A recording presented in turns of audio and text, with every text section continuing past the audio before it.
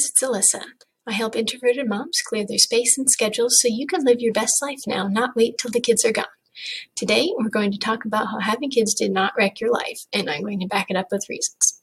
So, tell me in the comments, have you ever wished you could go back to your pre-kid self and tell her to quit whining about how busy, stressed, and overworked she is because she has no idea what's coming at her?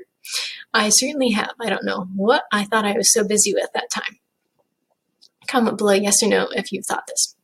So I don't think that having kids ruined your life. I just think we need to reframe our expectations for our lives so we can get back to enjoying them.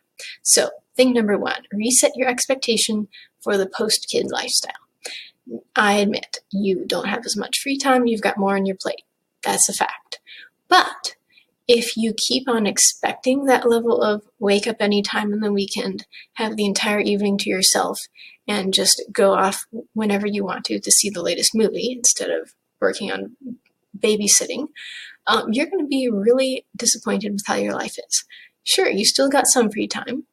You probably couldn't sleep in very much, but you could go see that movie if you worked out right when the babysitter could come in exactly which showing that would be good for.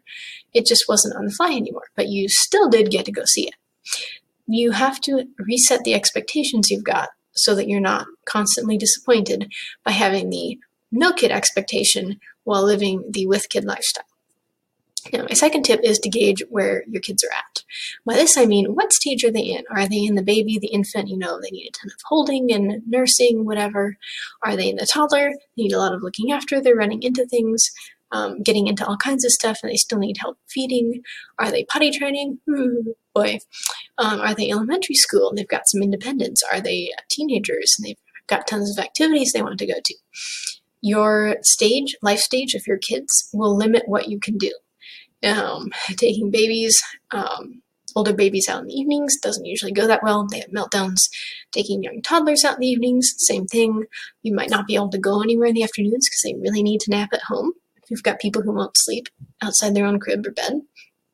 Now you start talking elementary, preteen, teenager, they're just wonderful. You don't have to worry about any of that. On the flip side, they are into different activities and sports and music lessons, so you have to have time in your schedule for those things. So if you're looking at stuff going, I'd love to go see that play, but I have a really little one, now I'm upset. You have to reframe it as, I can't see that play this year, but next year, the fall production they put on, I can go to because she's going to be, 2 years old. Someone else can put her to bed.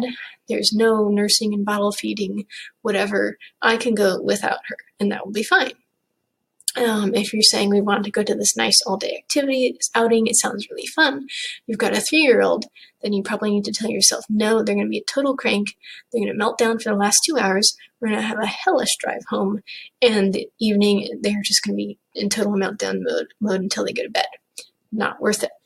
But you plan in 2 years, when they're 5, they'll have a better attitude, a little more maturity. We could probably go there. So some of this you just need to put kind of year or month time frames on to say, in X many years or months, we can go do that again. It's not a never. It's not a I can't go to. It's just not right now, but when that milestone rolls around, then I can. And my third tip is to fiercely protect your free time. Yes, you have less of it, but no, you need it as much as ever. So what free time you have, don't let it get sucked into, but I'm a parent now, I'm a mom now, and I have so many different things I could be doing. Yes, you have so many different things, but so did you when you were pre-kids, and that's why you thought you were so busy. Now you need to say, no, it is far more important that I recharge, set up those walls to say I cannot be my best self unless I have time to, so that I can live properly and serve and take care of all these other little humans that are around me now. Because when you're running on empty, you have a really bad attitude. So whatever free time you're getting, put really thick, thorny boundaries around it and just make them kind of unbreakable, that you have to have this. Because if they don't want the zoned out, frazzled, snapping mommy, they have got to let you have time. So to help with this, I've got a free download for you, a course I wrote called Time for You Too, because I want you to be getting time every day to yourself, and this course is going to help you do that, okay? So go to yourownbusylife.com/blog, scroll down the right-hand sidebar till you see Time for You Too, free e-course I wrote to so that you can give yourself the gift of time. All right. Have a great day, guys.